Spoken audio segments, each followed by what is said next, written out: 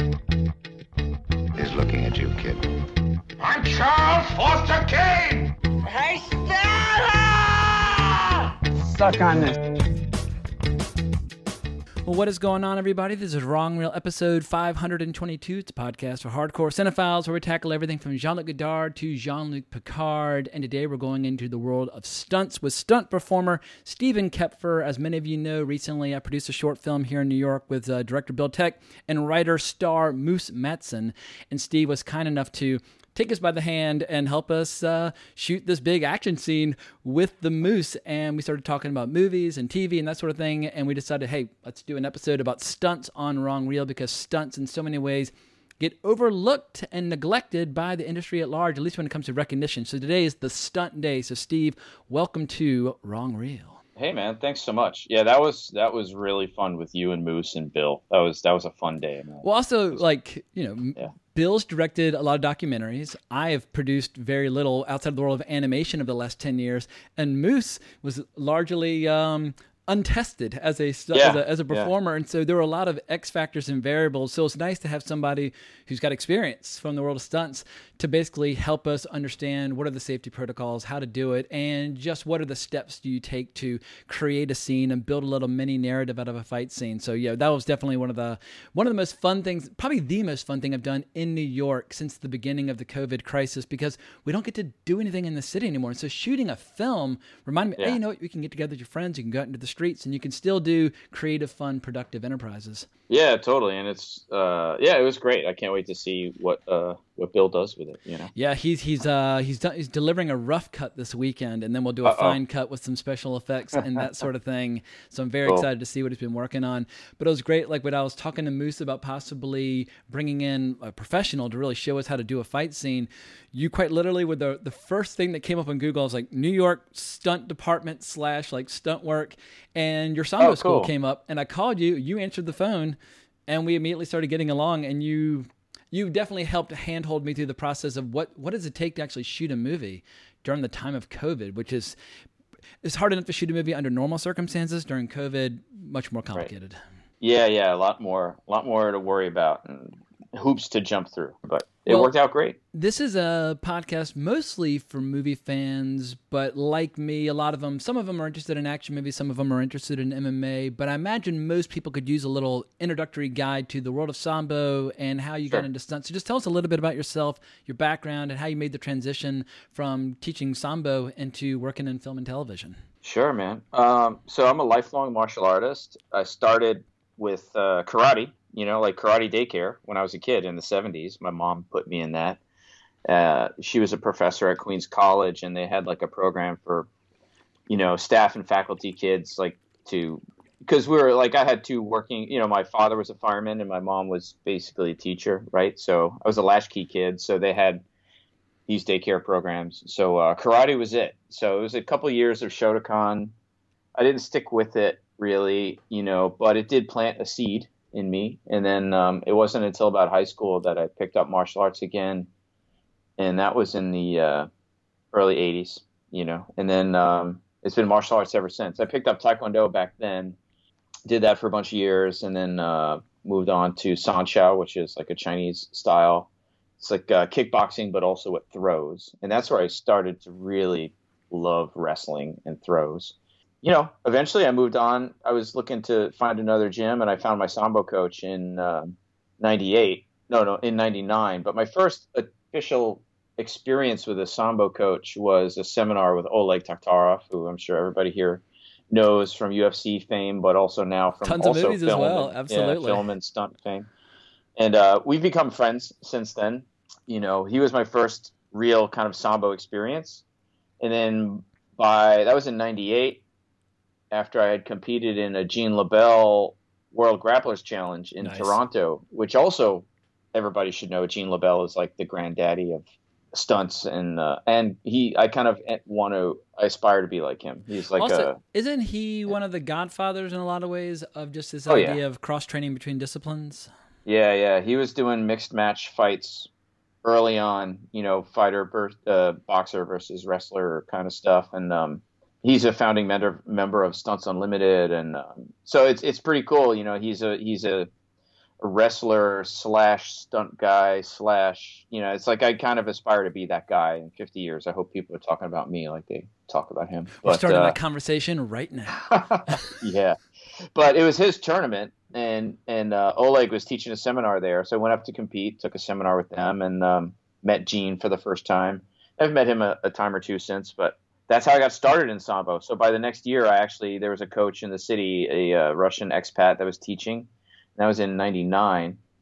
And so from 99 until now, it's been straight up Sambo. How big is Sambo in Russia compared to like what's its equivalent here in the United States in terms of popularity, do you think?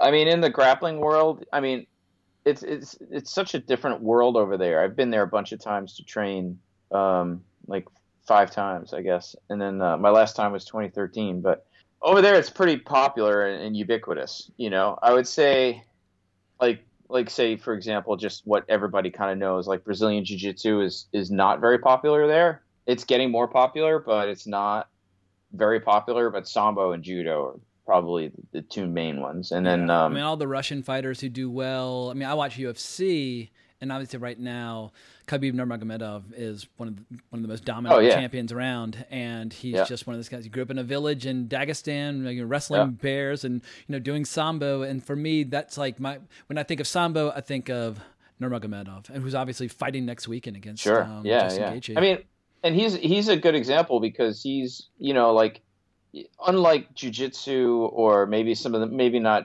Brazilian jiu-jitsu, but some of the other historical approaches, like within styles, is to stay very stylistic, right? And that kind of changed along with MMA coming in, where people were branching out and training other things and cross-training. But that was always sort of like, Sambo was built on that foundation of cross-training and take what works from other styles. So Khabib is a wrestler, a Sambo guy, combat Sambo guy. He's been doing whatever works, And a lot of the people over there, like if you go train at Sambo 70, for example, in Moscow, which is one of the biggest clubs. Club is not even really a proper word. It's like Olympic Training Center size, and it's actually a school. So, I mean, a school from like grammar school, junior high school, kids go to school there. They're running around with their little jumpers on. And then after they're done with their classes, they're going to train Sambo and Judo, and now combat Sambo and MMA they have in there too. So it's a whole different approach to training. Like over there, the vast majority of people are professionals with a smaller percentage of recreationals. And in America, most people are recreational with a very small percentage of professionals, right? So it's kind of flipped, And because most of them are professionals, when you go train there, you don't have a lot of the macho ego kind of bullshit that you get here with weekend warriors or guys who are sitting in their office all day and once or twice, a month they need to feel like a man. If you're in a gym all day, you don't have anything to prove. That's what I always try to tell people. I've spent a very little amount of time around like karate and Muay Thai and jiu-jitsu, but what you find is that the people who train every day are just teddy bears and so laid back because they have nothing to prove. And once you've been choked out a few times, and I have, it makes you very humble very quickly. And then add to that it's your profession. So if you get hurt, there's no money coming in. Yeah. So I've heard people say, I've never trained in Thailand, but I've heard people say the same thing about training Muay Thai there, that they know how to spar light, they know how to go easy because they're fighting every week, and it's a paycheck. So it's the same with Sambo over there. That's been my experience. Over here you have to deal with a lot more of the macho man attitudes. Well, I heard about Damian Maya training one time. Somebody was watching, and he and one of his friends were just going through some technique with jiu-jitsu, and they were constantly tapping each other, and there was no ego involved, and there was no problem. I mean, Damian Maya is one of the best grapplers in his profession, but he was just totally cool, and like he didn't mind being tapped or tapping or whatever, but it's just one of those things where he's already proven all that he has to prove, so there's no reason to rip his friend's arm off or get his own arm ripped off. Nobody's trying to hurt each other. They're just trying to get better. Yeah, exactly. So, but anyway, that's how I got into Sambo, and then I've always aspired to work in films and TV and stuff. I mean, that was like a goal when I was young. I went to camp, New York Institute of Technology here in New York when I was a kid, and like junior high school age. They had a summer camps for kids, but they had a filmmaking camp. So I actually went to camp for a couple summers for filmmaking. not that that really made me a great filmmaker per se, but at a very young age, I started learning the concepts behind editing and framing and shooting. And, basically you would be with a group of kids and you'd be mentored by one of the film students there. I imagine that's who they were. Although I didn't really know at the time, they were just the camp counselor, but I'm sure they were students in the film program. And, so you have 5 or 6 kids in your group, and then you'd spend the summer creating a film, everything from script to screen, and it was a great experience. And so it really planted that seed in me. And then just being young at the age of like Indiana Jones, when the first Raiders of the, of course I was a huge Star Wars fan, right?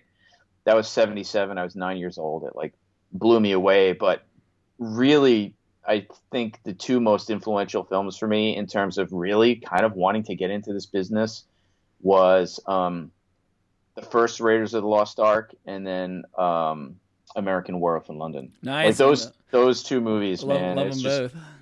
Made me really. And then I remember even at that age, I remember the time like American Werewolf in London being the first film. That was the first year that they had Oscars for makeup and all that. So for that kind of special effects. Was that Rick Baker or Rob Bottin? I always get the 2 of them. That was Rick Baker, I believe. Baker. Yeah, because I know in the early '80s they were the 2 undisputed kings of their field. But it's got to be exciting for you, though, as somebody who's a martial arts fan as well as a movie fan, seeing how much martial arts and martial arts in movies have evolved over the last 40 years. And there's always phases and there's always fads. But obviously, due to mixed martial arts, we've seen people's understanding of martial arts evolve pretty rapidly. And I'm always kind of torn when watching movies. Do you want to see movies that capture martial arts like really, really accurately, the way we do like when we watch like mixed martial arts in the UFC? Or do we want it to be as fantastic and sensational and dramatic as possible? Or is there a way to do both? And with all these shows and movies you've picked today, it's interesting seeing which ones zig and zag towards realism versus spectacle versus a hybrid approach. And it's always very exciting to see what choices filmmakers will make on that front. But I imagine for you as a lifelong martial artist, it has to have been a bizarre journey watching all these trends come and go.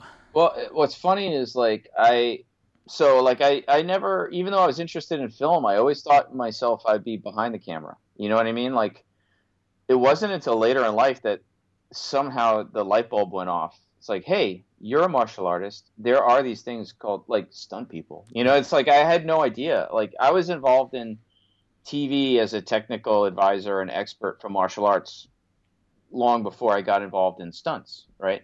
So but again, that was like kind of behind the scenes stuff. And then if you had seen my library when I was young, it would be all like the Rick Baker stuff, like back then they would put out the Star Wars sketchbook, like all the storyboards and then all this and all that. And then, like, I had all that stuff.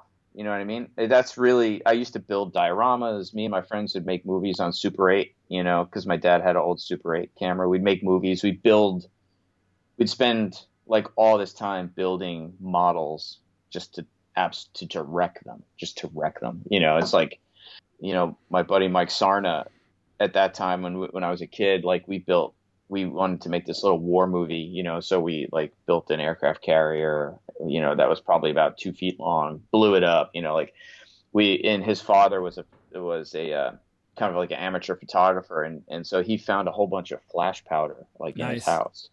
And so they're like, oh, we're going to make this huge, massive explosion, like we blew up the ship with like M80s and stuff. But like then we had this little scene where like we're going to take one of those mini little planes that would go on top of the aircraft carrier, put it on fishing line with a little hook, totally douse it in model glue, right?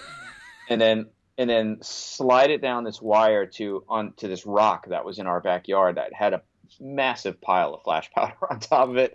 And so we'd set the thing on fire, the model glue on fire, boom, down the fishing line it goes. And there I am all close up, trying to get this awesome close-up shot with the Super 8 camera.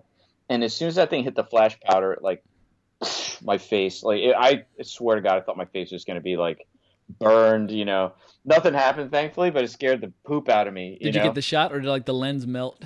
Oh, no, I got the shot. And what was amazing is like, because, when we would edit it, I was like, wow, that whole explosion only lasted like 3 frames. It was like, Anyway, this is my childhood doing stupid things like this, and then but I never thought about being the stunt person. I mean, I knew that stunt people existed.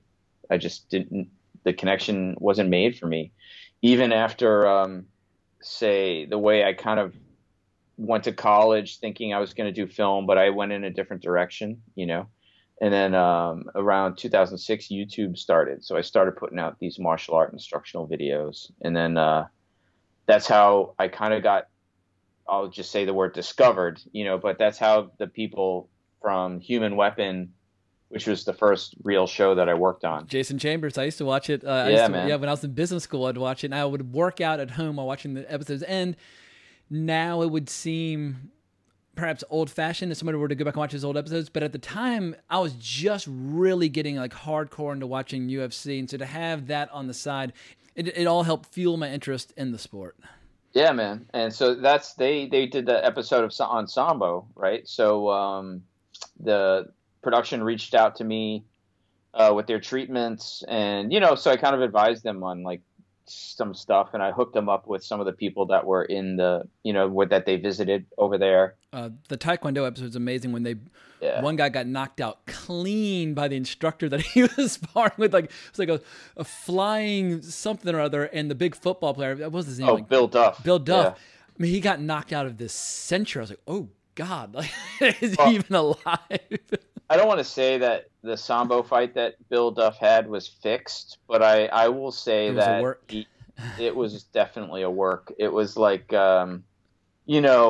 he basically, they had trained at what I'll call my coach. He's who I mainly train when I go to Russia, Igor Koronoy, and so that was one of the gyms, the gym where they taught like scissor takedowns and stuff. That was Igor's gym on the show. And so Igor had told myself and Greg Humphreys, who is an old-time Sambo and Judo friend of mine out of Iowa. He was like the Sambo and Judo coach at Militich Fighting Systems in Iowa. And he was also an advisor on the episode. He told us that, the producer said, come up to him and said, Bill hasn't won a single fight in the whole show yet. Football player, not an MMA guy. Yeah. Yeah. And kind of like not even not a real football player. Let's just say that. It wasn't like he wasn't whereas Jason NFL. Chambers was a legit MMA competitor and does commentary, and Jason Chambers is the real deal. And to Bill's credit, he stuck with it. In years later, I would see him competing at Grappler's Quest and stuff like that. Like he got really good, you know what I mean? But I think probably the show is a big part of what inspired him to get good. Gotcha. But they kind of said like, hey, he hasn't won anything yet, and so they put him against a 17-year-old kid that like never really fought before. Like it was kind of like. I mean, I don't care how big and strong you are, though. If somebody's 17 years old and they're a wrestler or they're into Sambo or whatever, I'm not going anywhere near them. They're so young and powerful. Like high school wrestlers, they terrify me far more than like your average kind of tough guy in a bar and that sort of thing. They train like animals. The work ethic is there. But anyway, so Bill won. But that was my segue into working in television, and then I got some more jobs after that. Tahani Tackles the Globe, I was on that on Travel Channel, and then around the same time, and this, so my original point was that it was my YouTube channel, how they found me. Gotcha. And then again, it was my YouTube channel how the 8711 guys found me. YouTube and Sambo have been very good to me, and then so in 2006 in 2014, I started really thinking that's when the light bulb went off. Like, oh, I can actually do stunts and use my skills.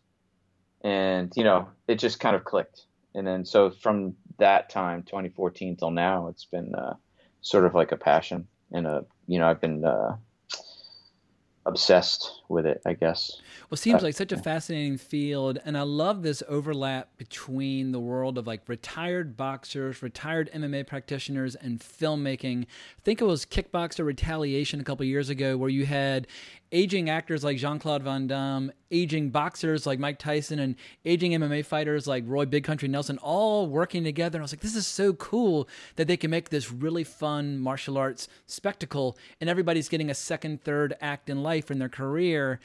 And I find that incredibly encouraging, though, because The life of a fighter is a short one, and most of them don't end in a way where they have a ton of financial security and they probably are racked with injuries and problems. And it's just great that they can have this avenue. They don't just have to go into like the world of podcasting or YouTube talking about fighting. They can actually go into movies. Sure. So I imagine you bump into these characters on a pretty routine basis.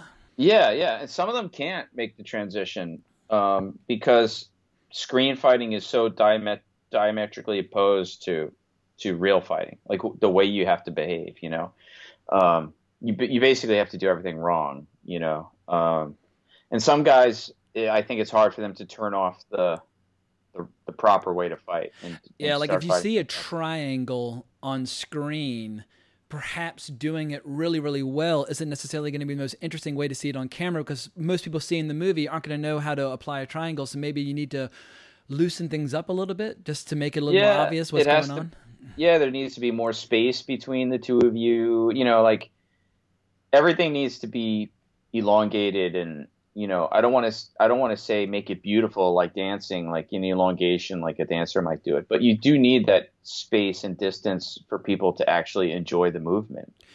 Like Gina Carano and Haywire, I thought did a really good job of that, of using the technique but making it accessible to people outside of her world. And I think she and Steven Soderbergh just did a colossal job together. Oh yeah, there were some great fights in there. And then, and what I would say, like kind of bring it back to what you said before, you can be more real now because I think the audiences in this generation understand fighting better just because of MMA and things like that. It's like if you would go back in the early days of MMA and watch it in Japan, the audience understood because, like martial arts is such a big part of the culture. Even if people quiet. That's the coolest thing. Yeah, they're all quiet. And deathly silent. They understand what's happening. And, here in America at that time, if they started grappling, the audience would start booing. I'd go to Buffalo Wild Wings to watch fights when I first got into business school, and this was in Chapel Hill, North Carolina, and there were fight fans who weren't necessarily fight experts, and they just went, "Man, why don't he hit him?" And just like, it's like, everybody, please stop talking, like you're bothering me. But the American fans now understand grappling better. You know what I mean? And they understand all that stuff. So like what a moviegoer might have bought into or accepted 30 years ago, like John Wayne, haymaker, punch kind of thing, they would be fine with that. That just won't fly today. It's a much more educated audience, so you kind of get to find that middle ground. You have to make it fantastical for screen, but you can also use real stuff. You know what I mean? You want the illusion of authenticity. And one of the movies you chose today, I think, did a brilliant job of that, where with Way of the Gun, where they brought in a lot of technical expertise that makes it feel grounded, but at the same time, you're still watching these wild, crazy, over-the-top shootouts and that sort of thing. What would you say qualifies you as a donor? I would say I am a fairly good-looking man, physically fit, stable. I've never killed a man. I beg your pardon? It's just one of those days! For the record, I'll call myself Mr. Parker. My associate will be Mr. Longbow. At some point, it became clear to us that our path had been chosen, and we had nothing to offer the world. So we stepped off the path and went looking for the fortune that we knew was looking for us. It's just one of those days! And here was the thing. The longest distance between 2 points is a kidnapper and his money. But we were through jerking around.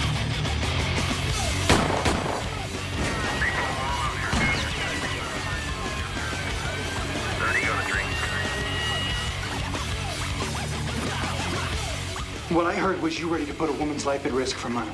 Not money. $15 million. $15 million. $15 million. You are here because you are for sale, and you will do as you are told. You just bring me back my baby.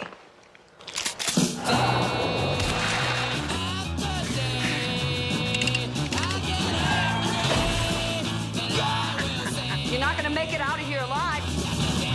What kind of kidnapping is this?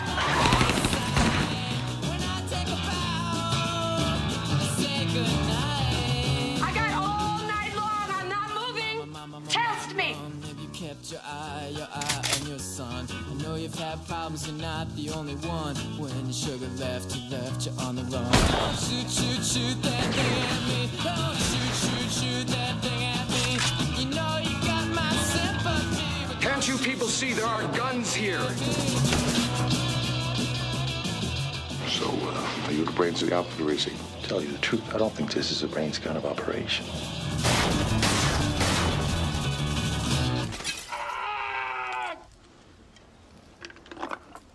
Yeah. So if you bring in the right experts and you can train the actors and to do things properly, like like Way of the Gun, or any good shootout like John Wick, or Collateral.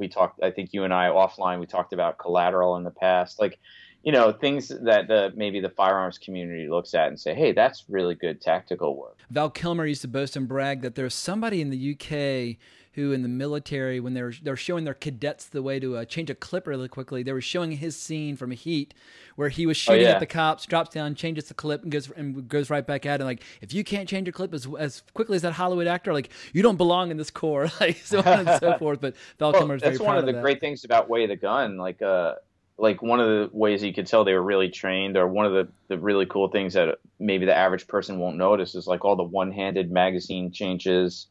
Even at the end, like, because I rewatched it before the podcast, like that finale, the finale shootout, when James Caan is reloading his revolver, the way he holds the revolver shows he knows how to reload a revolver properly. You know what I mean? And it's like, and the same thing, like, when, it's just the way the magazine changes. There's a lot of one-handed changes there that are really, you could tell people really worked hard on that. Yeah, I read on IMDb that Christopher McQuarrie, the writer-director, his brother is a Navy SEAL. Who was brought in as the technical advisor. So the coordinated movements, the way they use cover, the way you retreat, all these things were injected with a lot more realism than your typical action film. Yeah. Well, that's like his brother's name is Doug, and he's a Navy SEAL career guy. He also was the weapons expert and technical advisor for Mission Impossible. Basically anything that Chris McQuarrie directed, like if there's technical firearms stuff. His career has exploded. He did 5 and 6, so which I guess were Fallout and Rogue Nation, or Rogue Nation Fallout. I get the order mixed up, and he's doing number 7 as well. But here, I mean, when he wrote Usual Suspects, I was like, oh yeah, he's a good screenwriter. And then he made Way of the Gun, which it made an impact, but it didn't take off like a rocket. And then it seems like he almost kind of went into limbo for a while. But over the last 10 years, Christopher McQuarrie's career has exploded. I mean, he's reached the biggest heights you can reach as an action director in Hollywood. Yeah. So Way of the Gun is great, man. I love that. I mean, there's just so many great things about it. I mean, if you want to start with that one. Shortly, let's dive in while we're on the subject. It's so great. Like, some of the stuff that I was already mentioning that I was going to mention is the magazine changes. But even, like, their tactical movement in that finale scene, like through the building when they're inside, like the 2-man room clearing, like little things like that, the way they moved, and it was just so good to watch. It was really, really good. And the sounds are really good too. The sound they chose, there's nothing I hate more than seeing a gunfight where the guns don't sound epic. Even if it wouldn't sound epic in real life. This is a movie. It should sound epic. You know what I mean? And so I love those epic sounds. Well, for the longest time, I resisted watching it because I've got an issue. People who've heard the podcast in the past are probably tired of hearing me talk about this, but I have an intense resistance to pretty boys in movies, whether it's Jared Leto or young Leonardo DiCaprio, or in this case, Ryan Philippe or however you say his name. And so I just thought he was, in the late 90s, I was in college when he exploded with things like Cruel Intention. I was like, this guy is such a weenie. And of course, I was jealous that he was, with this insanely hot girl, Reese Witherspoon, who was doing all these incredible movies like Election and Freeway. I just loved Reese Witherspoon. She was on fire in the late 90s. And so I've always kind of hated Ryan Philippe, but I have to admire just how much work he put into the choreography and just the dedication for shooting this final scene. And so I will give credit where credit is due. He definitely brought his A game in with his dedication to this role. It was a great movie, man. If people haven't seen it, they should definitely see it. I mean, it's like 20 years old now. Yeah. You know what I mean? It's Benicio del Toro still looks young. Like he looks like he's like young and beautiful, even though I first saw him in License to Kill in the late 80s. Like, he was like, he's really lean and mean there, but he'd been around a while before he really popped with Usual Suspects. Yeah. I mean, and the stunt coordinator's name is Gary Paul, and we can't forget that because even the weapons technical advisors, they're not always involved in, they're making sure everybody looks proper, how they handle their weapons, but putting that whole scene together is really second unit director or stunt coordinator. It's along long. with It goes on for like 30 minutes. There's an ebb and flow, and sometimes it's indoors, sometimes it's outdoors. Yep. And I love it when directors pay homage to the great films of the past. And I love how he's got musical cues from The Professionals, which is a Western that I love, but it's quite literally the exact same location as the finale of Butch Cassidy and Sundance Kid. And the characters' names, their last names come from Butch Cassidy and Sundance Kid. So it's a great homage. Yeah, so with the fact that McQuarrie was willing to tip his hat to that earlier film to such a great degree, that also put a big smile on my face. Yeah.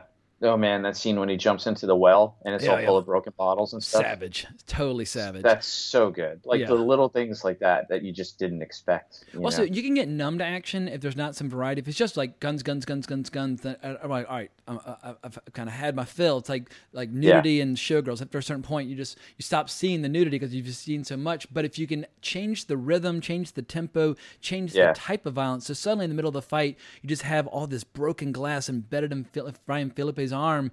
It's just a great little punctuation moment that really makes you kind of say like, oh my God, that looks horrible. That looks painful. Yeah. I'll probably get some haters here, but everybody talks about Heat, but it's like, that was not one of my favorite movies. I just not a huge fan of the movie. I appreciate the gun stuff that everybody talks about with Heat, but the movie itself, I was just, I don't know. It's not up in my top 10. Let's put it that way. It's a little too much Michael Mann. Okay, gotcha. Fair enough. Well, what would you say about I was reading a bit about this and I didn't quite understand, but when they're running out of ammunition, talking about sweeping guns on their strong side versus their weak side to access handguns, talk a little bit about the tactical way that you are supposed to kind of make those pivots or those transitions. Well, I wouldn't call myself a tactical expert, although I've done a lot of training with it, and I go shooting a lot, and I try to train as much as I can because, anybody in this business has to be believable, I can speak just from a personal experience. I was in a scene in Blacklist where I was playing a mercenary. It was an episode with Brent Spiner. He was playing the bad guy. Data himself. super, super cool dude, by the way. But and I was one of the henchmen, and I had to run up. I was the one who apprehends somebody, and I didn't think of it as anything special, and it wasn't even a conscious decision, but it was how I apprehended the guy. Keeping my dominant hand. I'm a righty. Keeping my dominant hand on the weapon, keeping it back and close to me, and apprehending the guy with my left hand, my non-dominant hand, and all all this kind of stuff. Trigger discipline, all these things. And trigger discipline just means your finger's not on the trigger unless you're about to fire. Right. Exactly. Yeah. Just the way I guess I've done enough training where it's second nature, so there was no conscious decisions there, but I got some nice messages from military friends of mine about that scene after it happened, and they were like, "Hey man, you really looked like a pro. You handled that very well. That's exactly how you're supposed to do it. Dominant, non-dominant hand." Because I guess a lot of people who are not aware, if you got to grab somebody, you'll use your dominant hand, right? But right now, my dominant hand is on my weapon, not. So I got to use my non-dominant hand to do that. But a lot of times you'll go on set and you'll know what to do properly, and then you'll be directed to do something improperly just because of how it looks. Not sweeping, if you're doing a room clearing thing, or in that very episode of Blacklist, the whole bunch of us mercenaries, 4 of us, had to come in from between these tall servers, computer servers, into this kind of hacker party that was going on, right? We were all keeping our barrels low and not sweeping the people in front of us with the barrel, but the director wanted us to do it because they wanted to see the flashlights on the things waving around, and they wanted that visual effect. So I'm like, yeah, I would never do this in real life. Pass the barrel of my gun across my partner's back in front of me. You know what I mean? Yeah, I've got very little experience with guns, but I've done a fair amount of quail hunting, and the big rule there is you got 2 shooters, and one shoots from 12 o'clock and then everything to the right, and the other shoots from 12 o'clock and everything to the left, and you never cross that line ever, and you're making a huge mistake if you see your partner's barrel swinging by your head, no!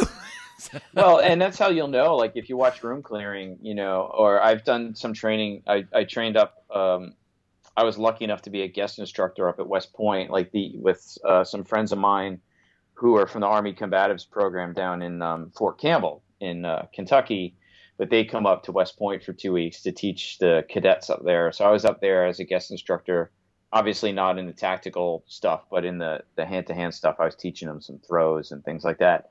And then, but I got to be the bad guy in the room, in the the room clearing drills and stuff. And Nice. And then since then, I've trained a bunch with my buddy Charles Haskins, who's a stunt performer here in New York and a career military man. And he teaches a lot of tactical stuff for actors and stunt people. We've done a lot of room clearing stuff in the gym that you guys were at. I mean, you saw we had piles of cardboard boxes, right? So we just build out rooms like giant Legos, and we Cool. practice. And but to your point, the first man in goes this direction, second man in goes this direction.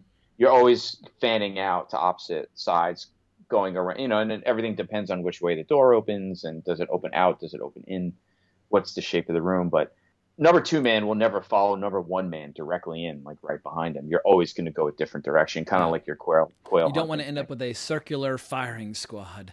Well, No, speaking no, of, no. in that you have done so much with throws and takedowns, but obviously right now the John Wick movies are so popular. Do Sure. you like what's going on in the choreography there, where they're making those transitions from guns to takedowns? Because I feel like they do vary the action pretty successfully, where he's shooting, but then somebody will grab him, and suddenly he's going into throws and takedowns and that sort of thing. I love it, man. I love it. I mean, I tell people like, before John Wick 1, people hadn't really seen anything like that. Like, it was a definite genre changer for film, and you'll have these movies throughout history that are kind of like, like The Matrix was one. Yep. And then, Something comes along and changes action basically for a decade. And Yeah, then we had well, that and that- Yuen Wo Ping. We had that double punch of Crouching Tiger plus The Matrix in basically the same calendar year, and suddenly it changed martial arts choreography in Hollywood, at least. I mean, he'd been doing this stuff in Hong Kong for 20 years, but Sure. Hollywood finally caught up. Yep.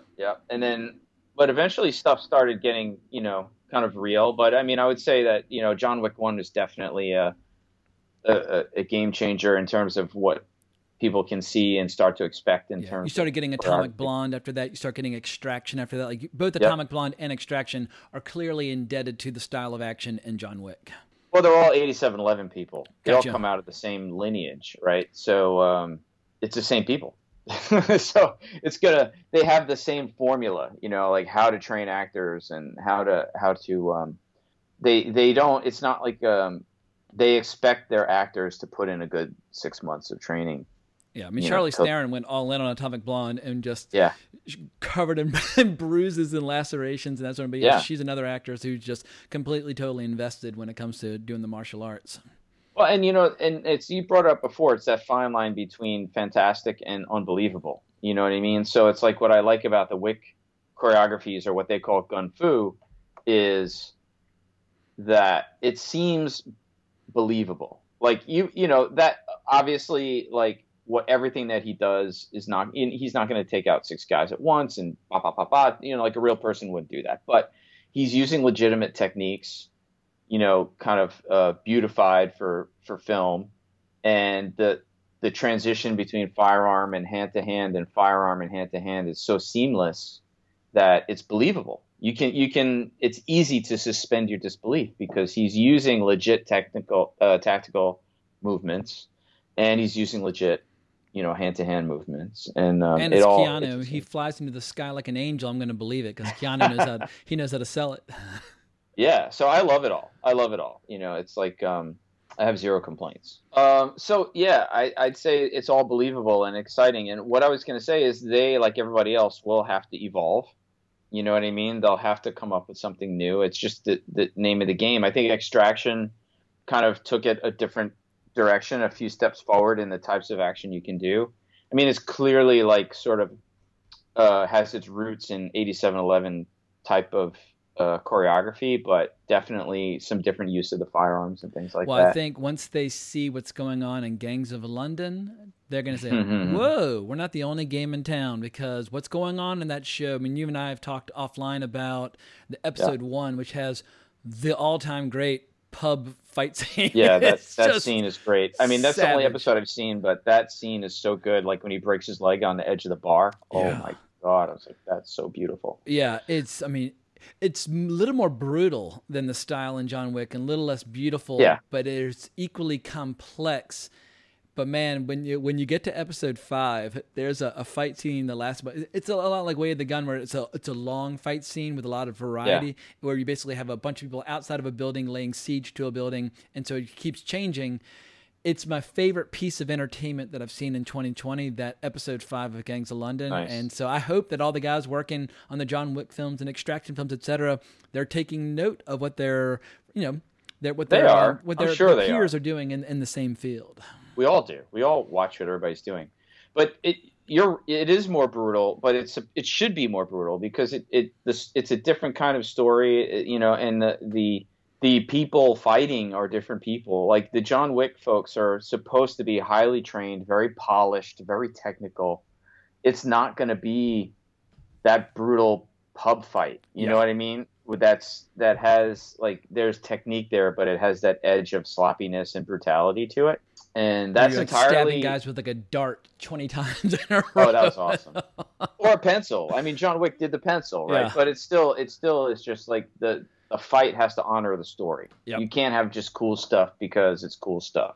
Well, that's what caught me off guard about that pub fight scene, is that you're watching this gangster saga in the middle of London, where it almost feels like a show like Succession, where it's a lot of people in suits having angry confrontations, and then suddenly this fight starts where you're like, what the fuck? Like, this is so much better than I thought it was going to be. Like, I had no idea a fight on that level was coming my way, like halfway through the first episode.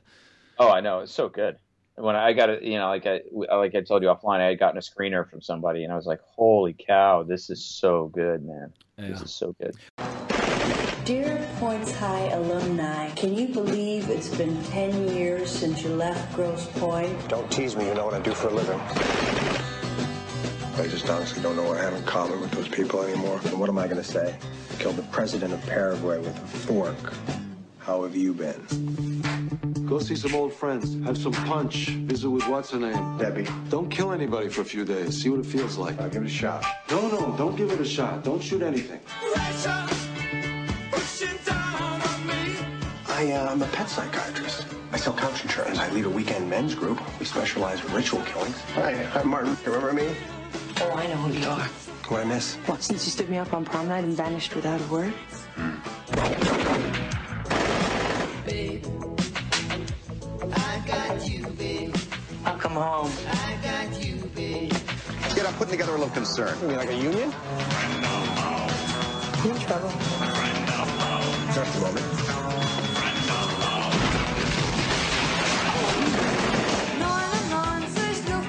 Welcome back, Pointers. You haven't changed a bit. Don't say that. What do you do, Martin? Professional killer. Oh, good for you. It's growth industry. Do you have to do postgraduate work for that, or can you jump right in? There's a contract out in your life, but I'm not going to do it. It's either because I'm in love with your daughter or I have a newfound respect for life. That punk is either in love with that guy's daughter or he has a newfound respect for life.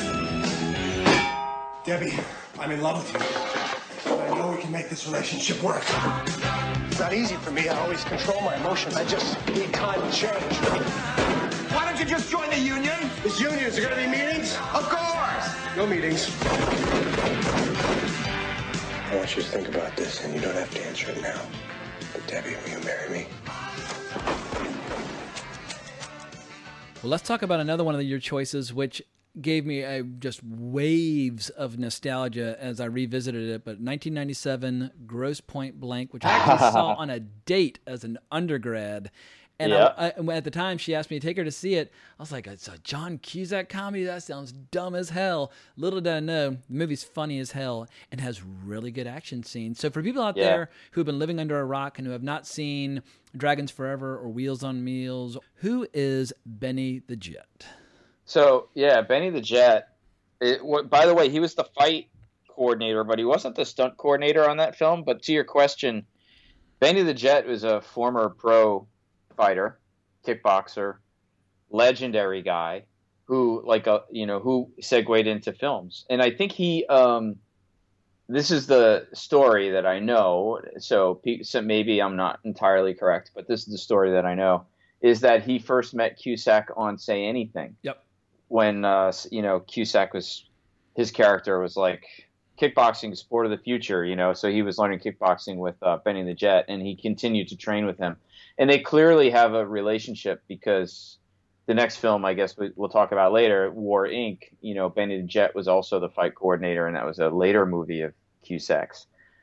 So I've got to believe that they built up a relationship, and probably Cusack brings him along. You know, that would be my guess. You know, if somebody on that level probably has the ability to say, this is who I want, you know. Absolutely. And so it's got to be Benny the Jet. But the fighting in well, just everything. It's such a great movie. Dan Aykroyd is so good in it, and then the whole concept of it, you know, being an assassin, going back to your high school reunion, and just also love crazy. it's like here we are in 2020, and people are still making all these shows and movies as love songs to the 80s, and I'm like, well, Grosse Pointe Blank was doing it back in 1997, and I feel like that at that time the 80s nostalgia was probably more appropriate. And so seeing as a high school reunion for people who are age appropriate to be nostalgic about the 80s works. Now I feel like we've spent more time honoring the 80s than we actually spent in the 80s. And so I'm kind of tired of 80s nostalgia. I've run out of 80s nostalgia, but Grosse Pointe Blank, it absolutely works. When you're hearing 99 Luftballons during the party, well, there's this brawl taking place up in the hallway. It's just pure magic. But man, that scene, you're having this great little moment where John Cusack's going through his old locker. He finds a joint that he buried up in there, and it's like a little nostalgic moment for him, and it's so quiet. And suddenly Benny the Jet comes around the corner, and it's so on. Dude, that's the first fight that I saw, like, and that fight still holds up today 100%. by today's standards. 100%. It was like, it still has that Benny the Jet kickboxing flair with, like, side kicking people into the, you know, like he's, you know, Cusack side kicks him into the lockers. Looks and great. there's a lot of that kind of classic Benny the Jet type of technique, but there's also grappling. There's also improvised weapons. He ends up killing him with the pen. And then, you know, it was like one of the first kind of, you know, mixed style fights that really put everything together, you know, like the stand up, the takedown, the grappling, the use what's around you. It was just so good. You know, I think maybe it flies under the radar when people think about the history of screen fighting. Like, it was a really progressive fight for that time. I think a lot of people have disregarded this movie as just some frivolous 90s kind of rom-com, and it's not that at all. It's actually kind of like a cynical, sadistic movie in a lot of ways. Like when you have these conversations where he's talking about how, like, you know, it's like, no, like, I'm not a psychopath. Psychopaths kill for no reason. I kill for money. It's a job. Like, it's very insightful in a lot of ways. And so that stuff just absolutely cracks me up. It's not the only fight scene though where we get Benny the Jet. We get the great shootout and I guess it's not a mini mart, it's an Ultimart, where they just have this epic shootout. And so I just love the fact that we finally got Benny the Jet on the screen, because in the 80s, he and Jackie Chan had two of the all-time great fight scenes that I've ever seen. But I'm seeing right here in one of my notes, Benny the Jet got to work with Cusack both in front of and behind the scenes on Grosse Pointe Blank, 1408, Dragon Blade, War Inc., The Contract, and Con Air. So they've worked together on a ton of movies together. Yeah, and I think you can tell, because from what I understand, like, Cusack just kept training with him, you know, like after Say Anything, like actually training. You know, for sure he has stunt doubles and stuff like that, like most of the actors do. You know, like even Keanu will tell you, like, I don't do stunts, I do action, but that's not me getting hit by a car, you know, or like whatever. Yeah, Cusack, one of the things I like about it, like, that he clearly has trained, maybe he's not training as much now or whatever, but if you go and look at War Inc., you know, if you fast forward, Benny the Jet was also a fight coordinator on that.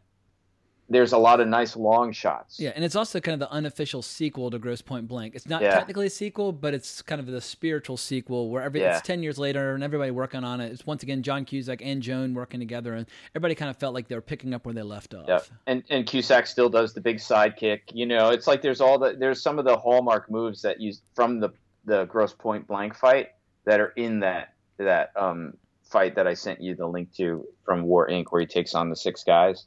And I like that scene where, like, I mean, first and foremost, he's pretty hardcore. He bites off a guy's finger and spits it. But there's this great bit where he's kind of doing these feints and taunting. And you always think, when I think of John Cusack, of course I'm going to start thinking of things like 16 Candles, where he's like this baby-faced youth and he's just kind of cute and adorable. He's one of, like, kind of those 80s icons. But he actually does sell the tough guy thing because he's not trying too hard to prove what a tough guy is. It's more understated. And I think people have neglected to recognize that he actually can totally do action just fine, whether it's Con Air, War Inc., or Grosse Pointe Blank. Yep, totally. I mean, back to Grosse Pointe Blank, or to that scene where he's doing the fakes. I love that scene. That's where he's beat up all these dudes, and then this other guy comes out, and he pulls his gun on him and pulls the trigger and realizes his gun's empty. Like, I love that, right? And then the fakes where the guy starts throwing punches, and he starts blocking the punches with his gun.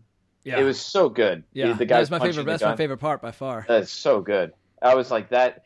That's like what we were talking about. That's like diving into the fountain in Way of the Gun. You know, it's something different, and it's a little bit of flavor that you didn't expect. You know, yeah, you need something tactile like that where you can really relate. Like people can relate to a pin going into the neck or a hand colliding on a gun. You need something that makes the audience feel what's happening. Yeah. But on Grosse Pointe Blank, the stunt coordinator for that movie is Buddy Joe Hooker, who is like super legend. Like anybody who's listening should just go look him up on IMDb. He's one of those guys that'll have like hundreds. He's been around since the late 60s. You know, it's like that's the kind of guy that I would love to work with. You know, like I haven't worked with any of the guys that have been around that long yet. Also, if you can make Dan Aykroyd a credible action menace, like you're doing something right. Like Dan Aykroyd at this point, he's not doing cocaine anymore. He's packed on some weight. And I remember watching this. I would have been 21 when it came out and seeing it. And I'd grown up on his movies where he's, Blues Brothers and like Lean and Mean. Yeah. But to see him kind of chubby, but running around like John Woo style with guns in each hand, taking people out, I was just it worked as action, but also made me crack up all at once. And for me, it was kind of a resurrection for Dan Aykroyd at that time. Oh yeah. No, I'm trying to think of what movies Aykroyd did that. I mean, it was comedy, but it's definitely a departure. Well, he's so intense and so obsessive. It reminds me of his earlier characters, like in Ghostbusters. But he just happens, instead of being obsessed with the supernatural, he's obsessed with creating this club or this union of serial killers or killers for hire. And the fact that's kind of funny. That's a John Wick thing, right? That's like the Continental. Absolutely. Like he's like probably the spiritual father to the Continental. Absolutely. He would fit right in. He would love the Continental. Yeah, totally. War Inc. that was just great. Like if people haven't seen it, I love that movie. And that's another one. Of course, you'd be burned alive for even making it because you've got Hilary Duff doing brownface as an Arab pop star, but she's really good in it, and she's sexy as hell. And that's probably the only time I've ever actually liked Hilary Duff in anything. But I saw it for the first time getting ready for this episode because I think I'd heard of it, but I just totally disregarded it at the time. But yeah, I definitely enjoyed stepping back into that world. Yeah, it was cool. I mean, just the concept of it, like the corporatization of war. I mean, it's very relevant today, obviously, but first war totally outsourced to a private company.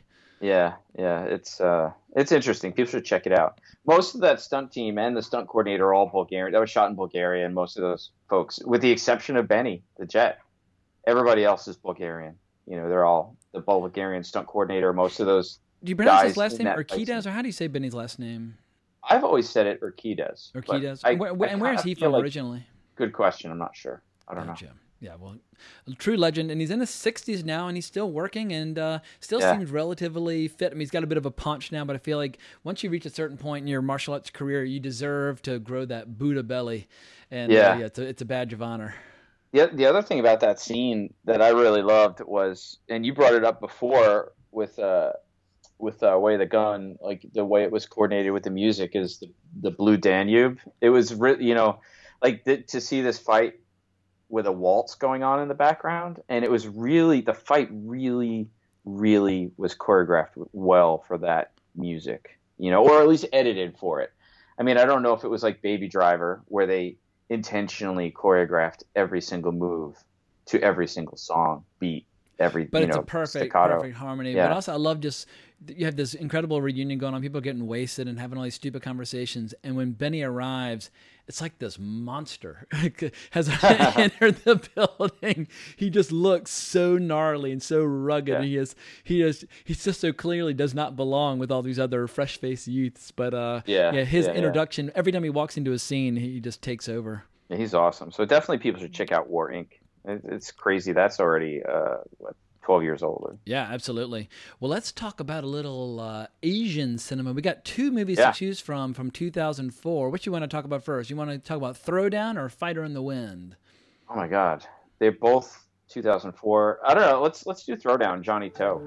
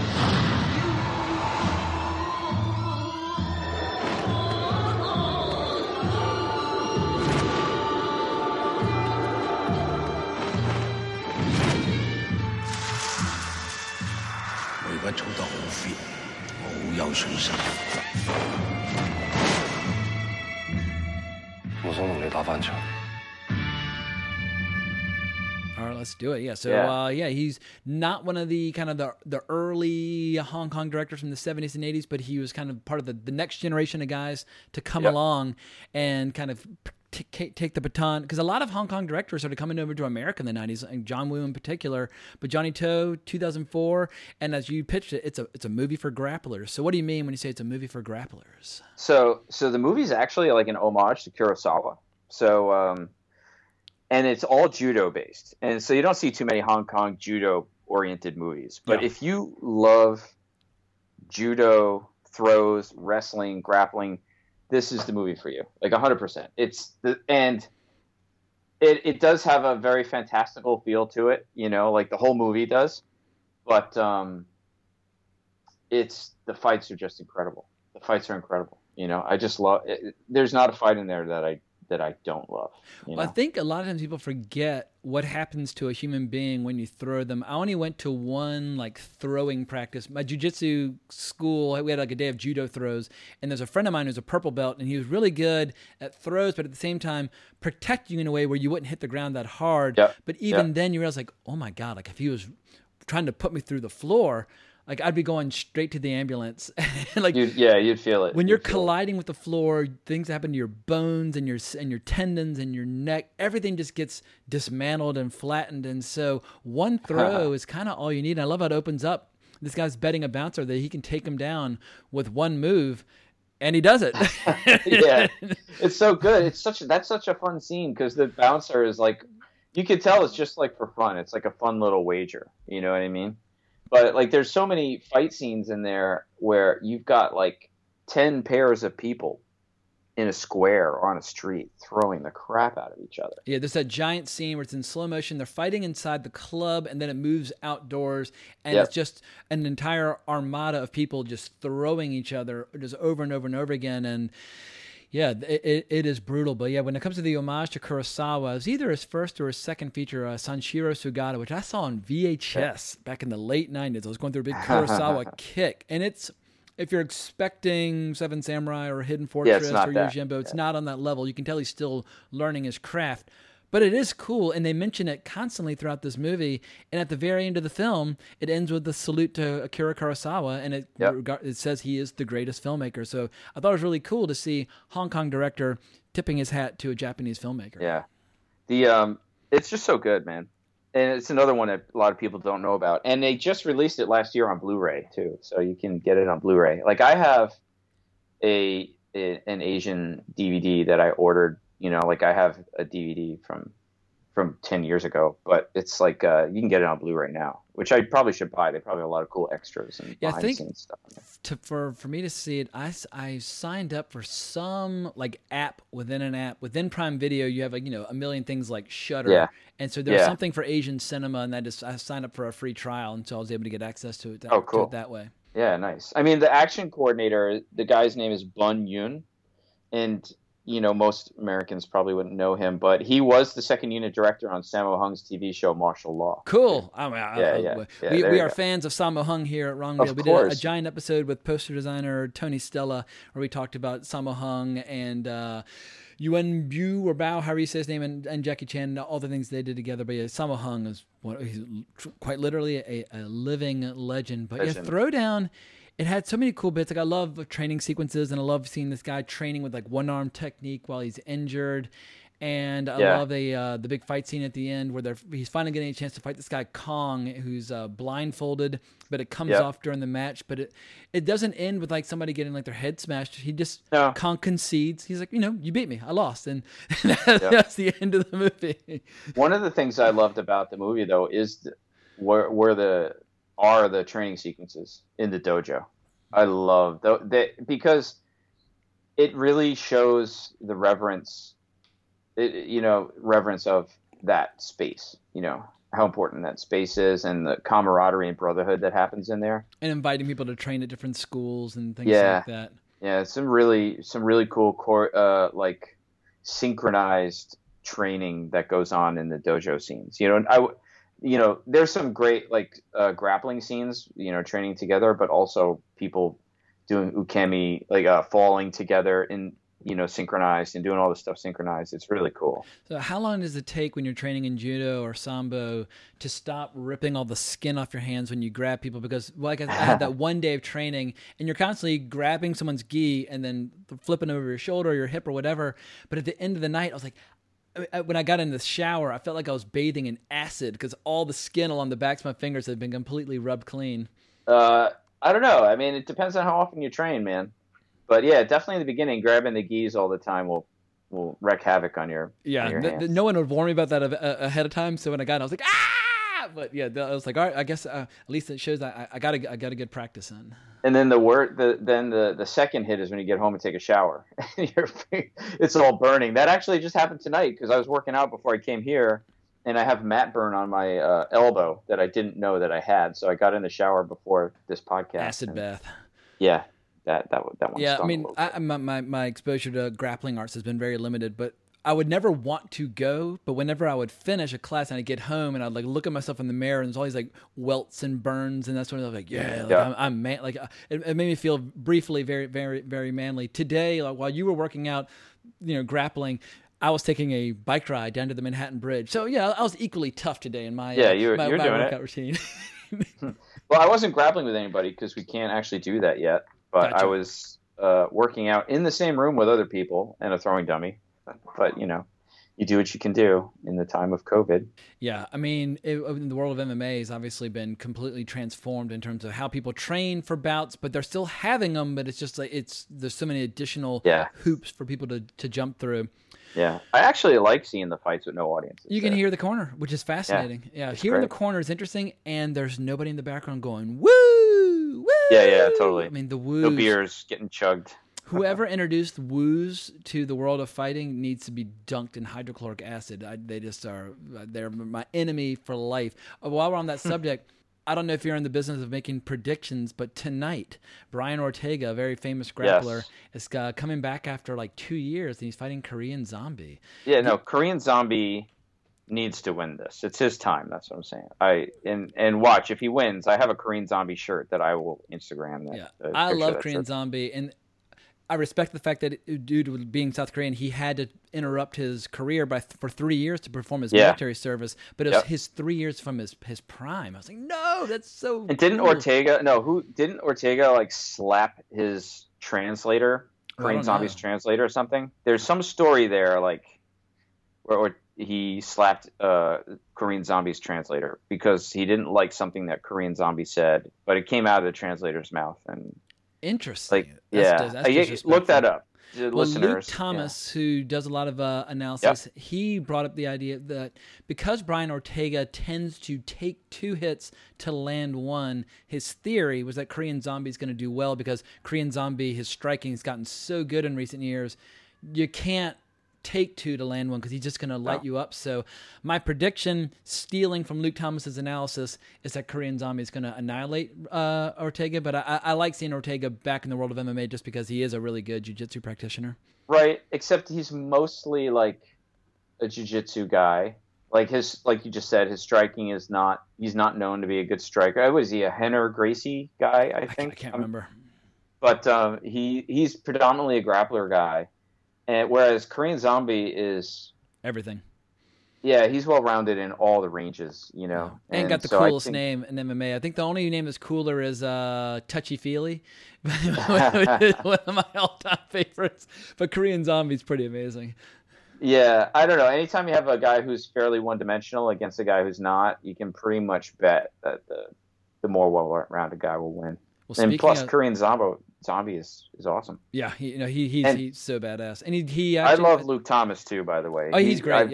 I've met him a few times because Spike TV used my gym as a location. They would record a lot of their old pre-fight interviews and stuff at my place, the place where you were at, and then also when we were on the 6th floor, we used to be on the 6th floor. But yeah, so.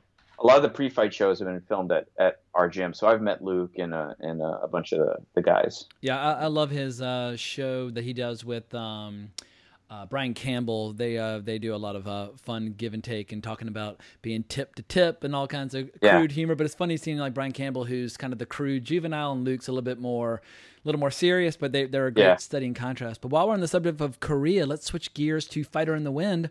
South Korean film from 2004, directed by Yun-Ho Yang, if I'm saying that correctly. But this is based on a very famous competitor. So for people out there who have never heard of the central character of this movie, give us the historical backdrop.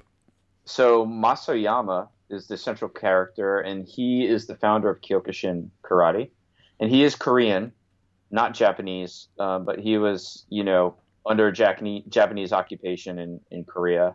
And I don't want to give it too much away, but it starts. The film starts in Korea under Japanese occupation, and Masayama does end up in Japan later on, and creates the new style of karate called Kyokushin. After it's the very mythic story. He goes away and meditates in the mountains and breaks rocks with his hands. Yeah, breaks rocks and stuff like that. Anybody who likes the training sequence from Rocky IV will appreciate the training sequence from Fighter in the Wind because he just goes to live in the woods and he's punching trees and breaking rocks and running through snow, and he gets he becomes a mountain man, gets strong. So it's obviously playing into some of the more kind of, I wouldn't say propaganda, but the more mythic elements where you're building up a national hero, and so they're making them larger than life. I mean, I don't know if it would actually. And I love it. After all that, right, when he goes around challenging everybody, he's in the most dirty, ratty gi with holes in it from spending years up in the living in a cave and stuff. It's like his hair is a rat's nest, and he's just fucking dudes up. It's just I think that's where the movie really comes to life, because I was watching it and I was engaged and I was interested, but when he starts traveling around Japan and going to different schools and basically saying, like, give me your best, like, I'll fight anybody you have here, it's such a great formula for movies, and you're getting styles versus styles, and you have to beat a few scrubs to get to like the really good guys in the school, and it's a trope, but it's a trope because it's so much fun to watch. It is, and they shoot it very well. It's just shot so well, and like the fight choreographer for this film, Do Hong Jung, was the martial art director on City of Violence. So if people haven't seen City of Violence, it's another Korean movie. See that one too. That's essentially like if you took the Warriors and made them all gangs of martial artists and stuff. Oh, cool. I love the Warriors. I've seen it a billion times. It's so good. It's so good. So see City of Violence too. A lot of the same people involved. And then he was also the second unit director on Mongol. So that was another good. South Korea over the last 20 years has had such a filmmaking renaissance. And I guess I first became aware of that like really interesting things were happening when I saw Old Boy at the Sundance Film Festival, like in Old 04 Boy or is- 05. And speaking of martial arts, has that great hallway fight with incredible choreography there as well. But it seems like ever since people have been catching up, and obviously this past year at the Oscars where you saw Parasite just mopping the floor with the competition. But yeah, South Korea is really... It makes some great fighting movies. But people think of these days, I guess the general pop thinks of them like for horror. Like they make some really great, like kind of supernatural horror. And the great zombie films and things like that. So Fighter in the Wind, very good. Like definitely check it out. One of the things they do really well in there, especially in the finale, is, and this is one of my pet peeves, is when people don't use slow-mo properly. You know, like a lot of times, like just as a general rule, like slow-mo and ramped up film, you have to use it so strategically. And so one of the worst things you can do, in my opinion, is actually show the hit in slow-mo. Like it really, especially when people are not actually being hit. So like if you're going to do a slow-mo in a, let's just say a country where they don't mind, they beat the shit out of each other. You know, like if you're really getting punched in the face, that might work well in slow-mo. But if you're not, if it's stacked, and you're not really making contact, and the selling of that hit really depends on yours and my ability to read each other and for me to react at the right time when you throw the punch and all this kind of stuff. Like it usually doesn't translate well into slow-mo. I guess it was Jackass 3 or 2 where they had a slow motion thing, like super slow motion, but they're doing things like shooting each other with cannonballs, but they obviously were relishing the moment of impact and really of course. embracing But they're it. really getting hit with it, though. Yeah. That's the thing. See, slow-mo works if you're actually getting hit. Yeah. So there's some slow-mo in this movie where they were clearly getting hit, but what I really loved was how they used the slow-mo just after the hit to show the reaction in slow-mo, or prior to the hit, the lead up to the hit in slow-mo, and then wham, fast at the point of hit. You know what I mean? Like they just do a really great job of ramping up, slowing down, ramping up, natural speed, ramping up, you know, like throughout.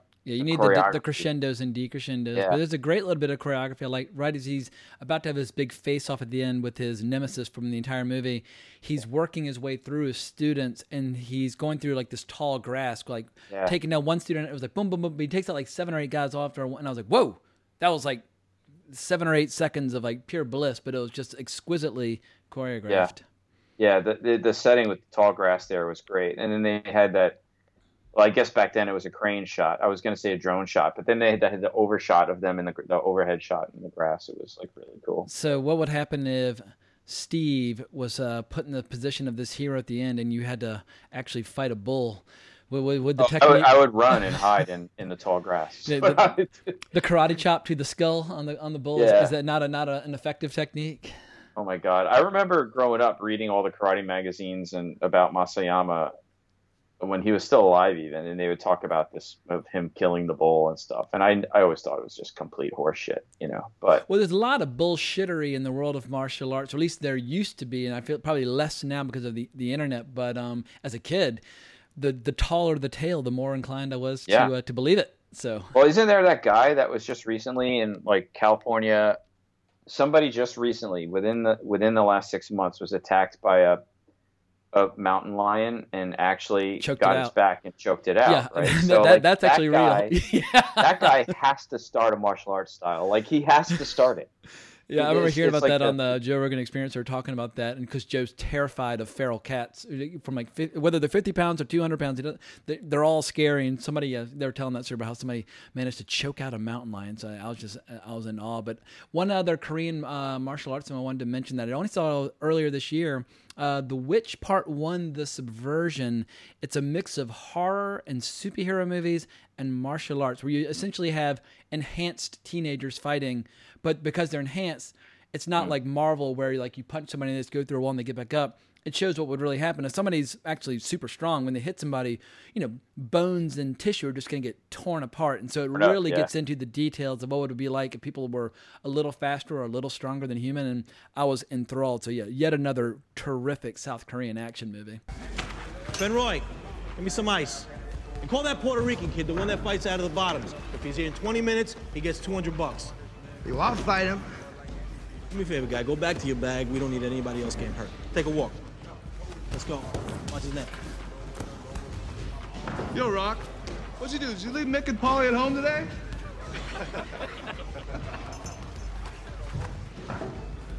His phone's disconnected. We'll go through the list. Find me somebody. Get me Joe Bones. All I'm saying is that if you need somebody to help you, I'm happy to keep your boy warm for you.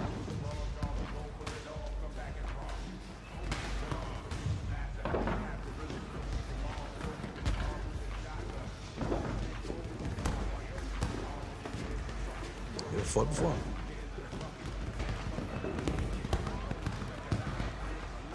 Hey, this guy signed a waiver?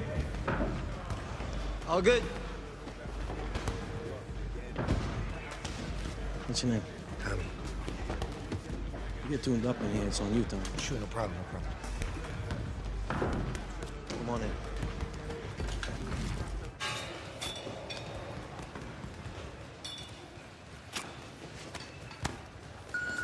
Let's go. All right, let's go. Hey, watch that team. Gonna be a hero? All right. Come on,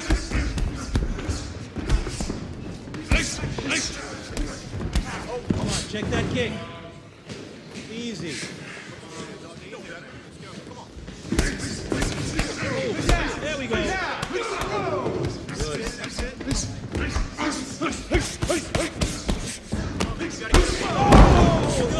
Don't let him take it back. Don't let him take it back. Get up. Cover up. Cover up. Don't give him your back. Don't give him. Cover up. Cover up, damn it.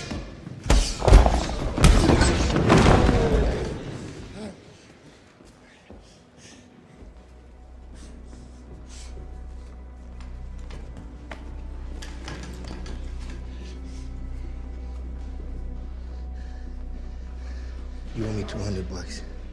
So let's move on to a 2011 film which tried to, I mean, MMA was already going mainstream, but it definitely tried to play a role and help and carry the ball. But we have Gavin O'Connor's 2011 film Warrior, starring Joel Edgerton and, he's got Tom Hardy and Nick Nolte and Frank Grillo and a bunch of people like Brian Callen, and also tons of MMA practitioners from Nate Marquardt to Anthony Rumble Johnson and Rashad Evans and Stephan Bonner. And, oh my gosh, what's his name?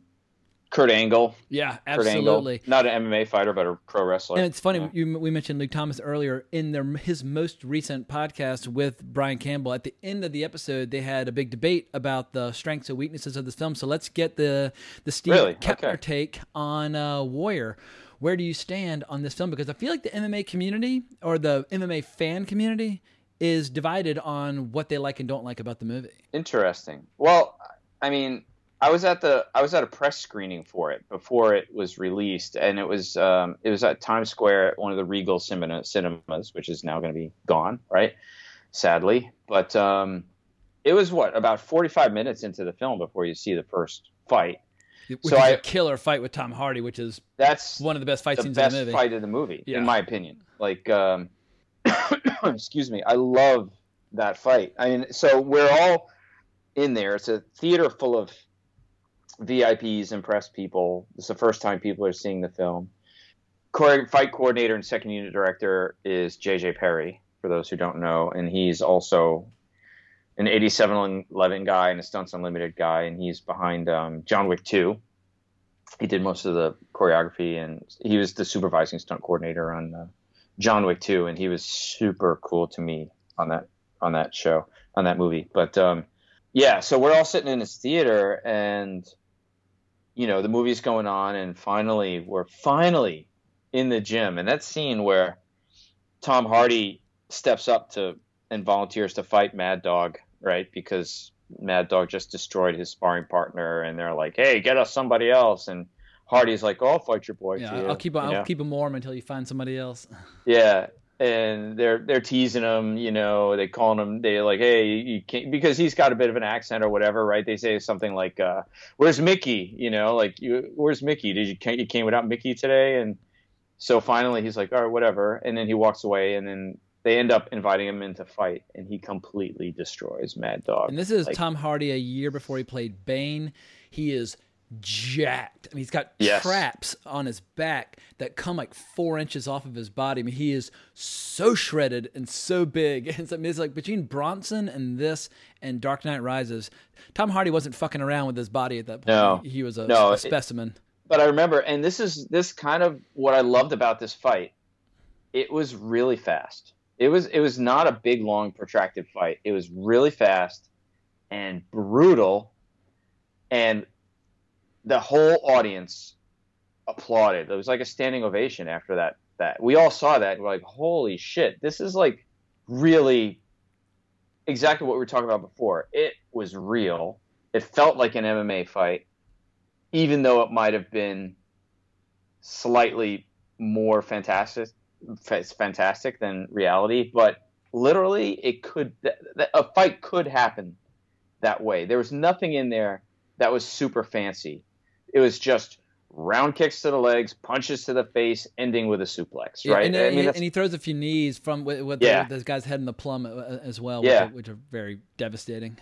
But the way it was shot, and the way the energy in the room, and the way they showed everybody's jaws dropping, like, oh my God, nobody is beating up the champion. And somebody catching on their phone in the back, and of course going to post it online. Yeah. It was such a great fight that left everybody in the audience kind of like speechless. Because, before that, there was no real MMA fight movie, really. Not that it's any good. I guess MMA has not necessarily been captured well enough yet where I'm willing to watch a movie instead of a great fight card. However, when I walked out of Warrior in 2011, I was thrilled. I remember texting my sister and my brother, because my sister loves MMA. I was like, I just saw the Rocky of MMA, and I was being hyperbolic because I was just so excited. Seeing it again yesterday, I recognize now it is too long. I think it's like 2 hours and 19 minutes, and it's like, woo.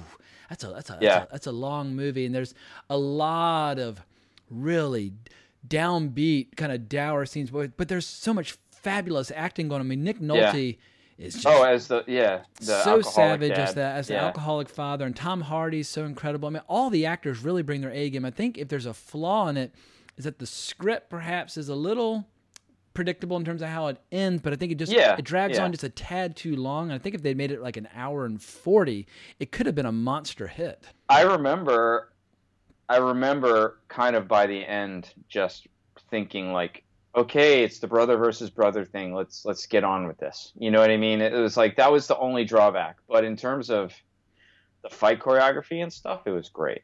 It was also a weird thing where fight fans, when they're watching a movie like Rocky, don't complain that you're not seeing realistic boxing. And there's nothing realistic about the boxing in Rocky. It's fun. It's a blast. I love Rocky. I've seen it a million times. But I don't watch Rocky for technical accuracy. If I want technical accuracy, I'll watch like Hagler versus Leonard or something like that. But at the end of this movie, I guess what I will concede is that it's annoying that Tom Hardy's character basically has a dislocated shoulder for 2 rounds, and they're not doing anything to stop it. But I'm being hypocritical because when I watch Rocky, they have eye injuries that look like something out of Texas Chainsaw Massacre, but nobody's stopping the fight for those. And obviously in real life, if he had those horrific eye injuries, they would stop the fight. Yeah, of course. They would totally I have a bit stop. of a double standard where I'm applying one standard to Warrior that I wouldn't necessarily apply to the boxing movies that I loved as a kid. But part of that could be because the fights in Warrior were more realistic. So maybe there was an expectation is that they would treat the scenario more realistically. You know what I mean? Yeah. But we're in Rocky, like nobody, like you said, like that's not how people box, like haymakers for 15 rounds. It's like tons of fun when you're 8 watching Rocky 3 for the first time. Like, oh my God, this is the best thing ever. But I think if you did a boxing movie, like if they you can't do it that blatantly anymore, even with boxing. Like if you look at the Creed movies, the boxing is a bit more realistic. You know, it's not like the early Rocky movies. Now, if you watch Kickboxer Retaliation, people will cut you some slack, and you can get as weird as you like. But if you're watching like a mainstream movie, they do expect a certain level of gritty authenticity. But I guess the least gritty thing or least authentic thing about this is the idea that Joel Edgerton could be in the same octagon as Anthony Rumble Johnson. And for people who are fight fans, he's a terrifying human being. And when he reached his peak as a light heavyweight, he had dynamite in both hands where there was not a person on the planet that wanted to fight him. Even John Jones was like, ugh, I don't know. This kind of terrifying. But here you have Anthony Rumble Johnson fighting Joel Edgerton. But, you know, I'm glad that Anthony Rumble Johnson got a paycheck, because it means I'm thrilled to see any of these guys getting a paycheck, popping in and getting some movie work. And like you said before, not a lot of real fighters. I mean, this is a credit to the filmmakers and JJ and whoever on his team was helping train these guys, because that transition is not easy to be a film fighter. And so the fact that you had, like, even like Eric Apple, who was in that opening scene with Mad Dog, he played Mad Dog, right? And you know, he's a pro MMA fighter. Like, the fact that these guys could actually do screen fighting and sell it means that there is a great team helping them get to that. Well, I know you've got some experience doing scissor takedowns. What do you think of Joel Edgerton's scissor takedown of Anthony Rumble Johnson? I'd have to go back and watch it again, but I almost always like complain about stuff like that. Like, but it doesn't stick in my mind about something bad. I was probably excited. I mean, it wasn't like a John Wick level scissor takedown for sure, but you know, it's all good. And as somebody who's spent a lot of time in Russia and has been around a lot of Russian fighters, what do you think of Koba in this flick? One of my least favorite things was, like, I know they were trying to play off of like Fedor. Yeah. You know, I don't think they really got it. I don't think they got it. You know. Yeah, I mean, Fedor at this point was probably the most dominant heavyweight fighter that the world of mixed martial arts had ever seen, and I mean, still one of the most dominant heavyweights that the sport has ever seen. But he was way bigger and way more popular in 2011 than he is now. But Fedor was pure dynamite for a good long while. And I always felt like he was a pretty small heavyweight. He probably could have fought at like middleweight if he had lost the belly. He could have been light heavyweight for sure. Yeah. You know, but I mean, regarding, like, this is just a personal pet peeve, and it's not anything that viewers would even know. But, like, I like to see differences in style, you know. So I would have liked to have seen an actually a bit more of a Russian style of fighting from that character, not just like, you know, sort of the American MMA wrestler, striker, boxer kind of jiu-jitsu, you know, like what the formula, you know. So, but most people don't look for that kind of stuff. That's just me, you know. It's like when you were asking me before what I thought about the John Wick movies. Like, I have a criticism about Parabellum that most people, it's really just for me, because I'm always dissecting like how they do things, you know. And one of my pet peeves about the choreography in that movie, and it was all awesome. I'm not saying it was a bad. And Parabellum was the third one, correct? Yeah, the third one, right? And like Halle Berry's character. So they introduced the dogs, which was amazing, right? Love the dogs, the fighting scene, the whole scene was amazing. But just from a fight nerd point of view, it really annoyed me that she and John Wick had exactly the same fighting style. Absolutely. They should play to different strengths depending upon their physique or background, whatever the case might be, but it's just more fun. She's like this African-raised assassin, and he's this Russian, Soviet-raised assassin, whatever. He's got that style, which was developed to emulate Sambo, right? That's the whole point. They reveal in Wick 3 that he was a Sambo guy. She was not, you know, but yet she was a product of the 8711 way that they train actors. So she was doing a lot of the same transitions, a lot of the same arm drags, a lot of the same everything that Wick does, you know. So most 99.9% of the people wouldn't care or didn't notice that. But I was looking at it saying it's exactly what Keanu was doing, and I would have loved to have seen a more like... Yeah, when you play Street Fighter 2, people enjoy the fact that every character is different. When you watch a movie like Bloodsport, they appreciate the fact that every character is different. And as I'm right there with you, a little variety goes a long way. And I'm not saying it has to be like the first couple of years of the UFC where you would have like a Muay Thai guy versus like a sumo guy or whatever. But it is fun just to for the sake of just creativity, fleshing out your characters in different ways. Yeah. So anyway, along those lines, that's how I felt about Warrior. Like, he didn't really seem like a Russian fighter to me. And most people watching it wouldn't care about that. But that's just something I care about, you know? Yeah, like when I saw it, it still feels to me like when you watch it that it's like, I always feel like the MMA movies are like 10 years behind MMA itself. They always feel like they're trying to recapture like the tournament style of the 90s or the early 2000s. And I would have enjoyed it more if they just really made a modern MMA movie set in 2011. And so it's why UFC has a very consistent product and it slowly evolves. But if they were to make a movie like Warrior Today, I hope they would take into account the sport now. Like, don't try to make an homage to the tournament days of the 90s. Make it feel modern. Otherwise, MMA fans are just going to watch a UFC card instead of the movie. Yeah, it's an interesting point. I mean, 2011. Well, yeah, I mean, it was definitely modern MMA, but we were not completely. There were a lot of states where it was still banned in 2011, New York being one of them. I was there for the first New York card when they came back for when Conor fought Eddie Alvarez, and it blew my mind that it took until 2016 to get it back in New York. It was totally absurd. Yeah, the very first MMA fight ever at Madison Square Garden was an amateur MMA show, and the very first fight, my student Tommy Doyle won with a rear naked choke. So nice. Go Tommy. He has. No matter what he ever does in the rest of his martial arts career, he'll always be the very first MMA win at Madison Square Garden. That is a very cool feather in his cap. Well, let's shift gears into the very last production that you chose, and it's an unusual choice, but it totally works. The Leftovers, which is a show that I absolutely loved. We did an episode years ago with Mikhail and Leanne where we tackled I think we did a season 3 finale review, but dynamite show that flew under the radar big time in HBO. It should have been a much bigger hit, and the season 3 kind of got truncated or reduced in scale, but I thought season 2 was the peak of that show. And so you picked episode 8, season 2, the International Assassin episode. So set up what the scene is. So the scene is where Justin Theroux's character goes to the other side, right? He goes into the well, comes out the other side. He's in the bathtub of a hotel, which is like this, it's like this purgatory kind of middle ground between worlds, right? And he's completely nude. He wakes up in this hotel and he opens the closet and there's 3 outfits there, right? There's a cop outfit, a tuxedo, and like a construction worker outfit or something, like 3 outfits. So he just picks the tuxedo, which I guess you lead to believe like you're going to be whichever outfit you pick. Yep. So he picks this tuxedo, which turns out to be like the Bond type of thing, right? And he hears somebody at the door of his hotel, and he opens it, and it's the bellhop with flowers, or the flower delivery, right?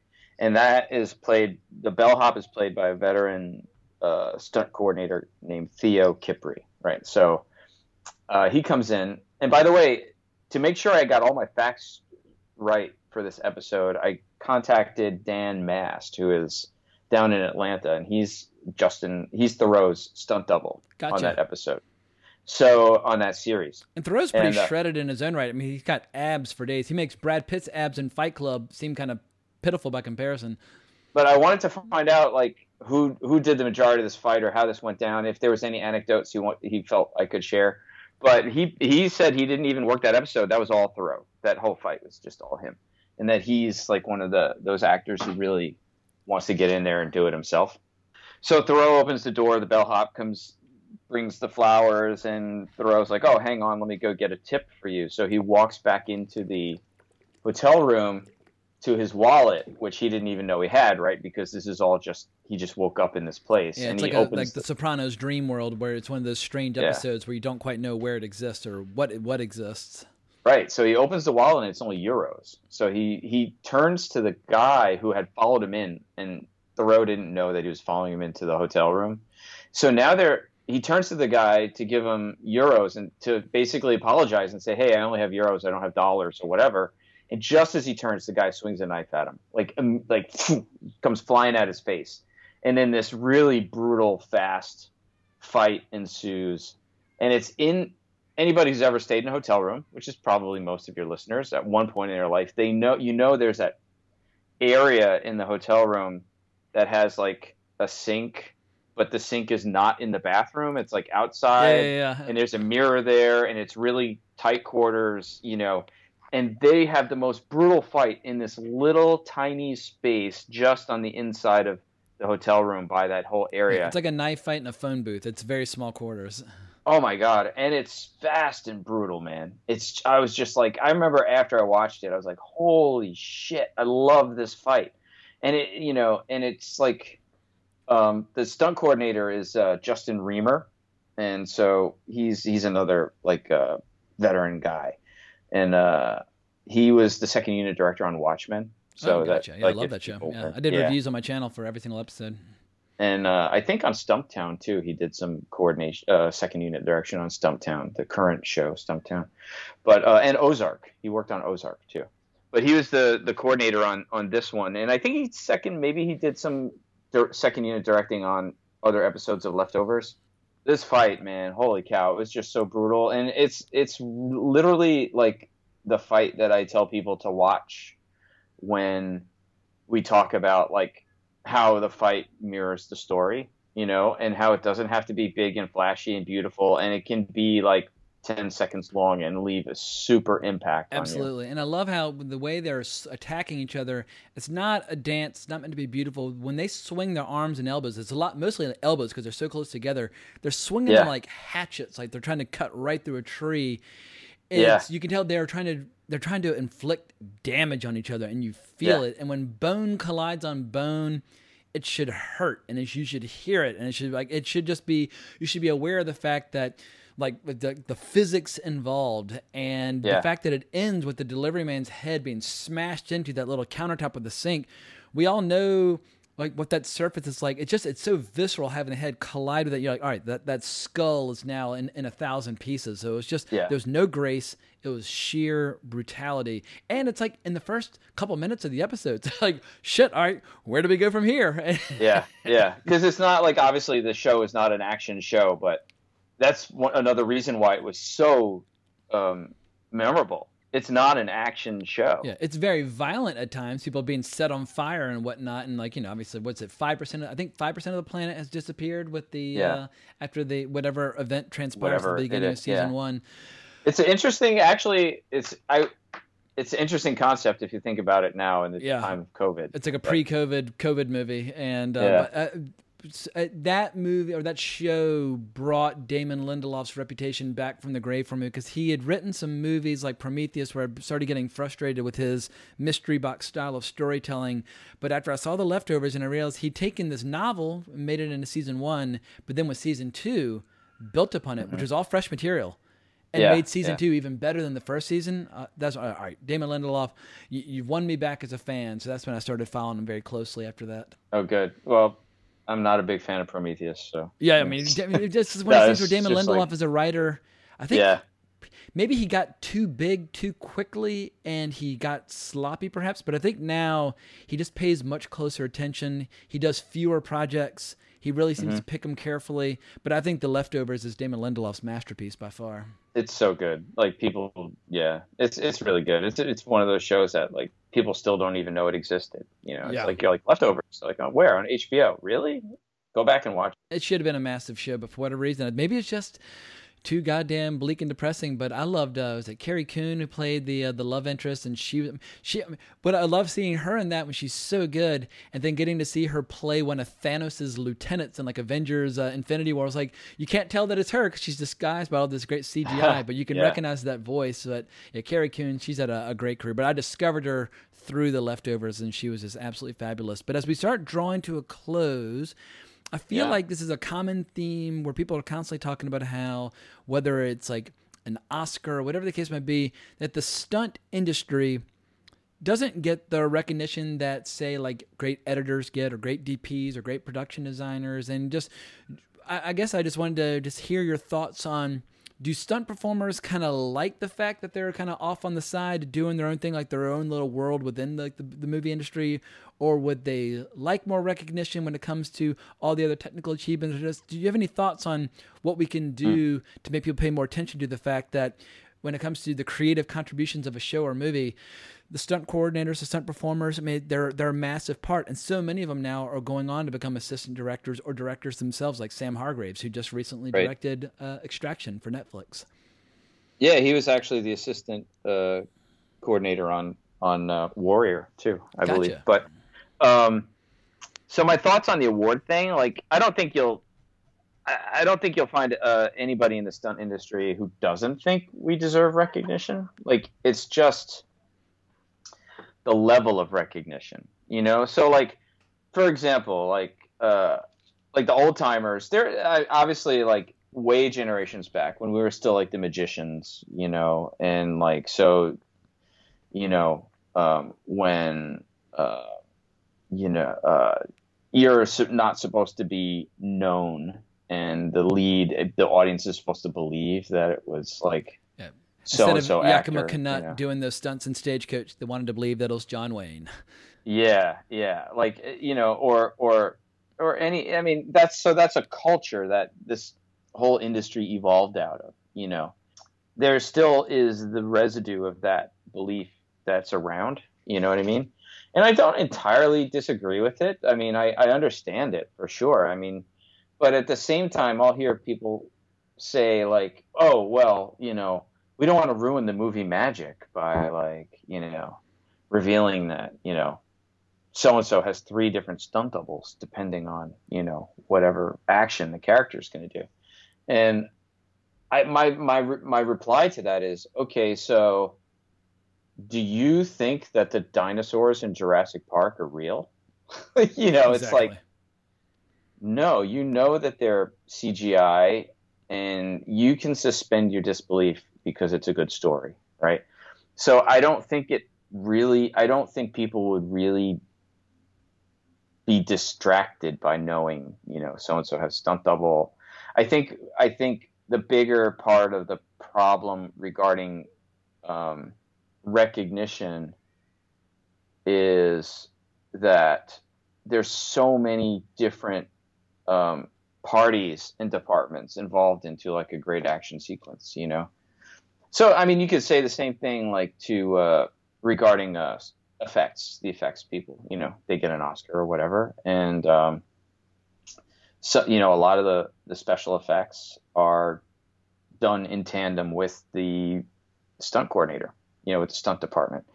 But you can kind of separate it out a little bit, you know, but I think when you have, I heard an interview with Chad Stahelski, and they asked him this question, and his answer made a lot of sense. He's like, look, I totally think we deserve recognition.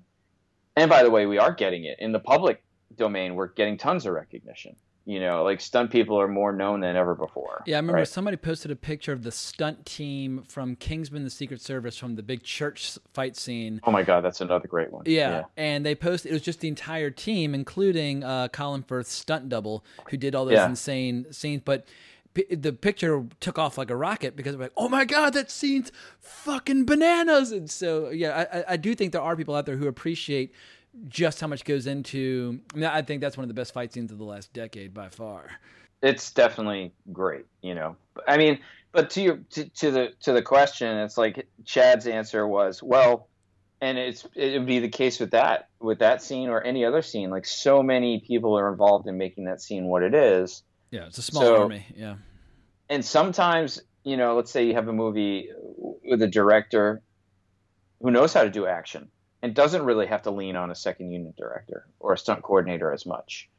Or you have a director who really doesn't know how to do action, and you really are leaning on the stunt coordinator or the second unit director. Chad Stahelski now's the fixer. He gets brought in to punch up movies that need better action. So, and then it's like, so how do you measure that? Like, when you give an award, like, do you give an award to, like, let's say, like a Steven Spielberg movie, like he directs like his own action, you know what I mean? He doesn't really. Or Gareth Evans with Gangs of London. When you watch, he directed episodes 1 and 5, but at the end of the episodes that he did not direct, it says very specifically, stunt scenes directed by Gareth Evans. So that's what I'm saying. Yeah.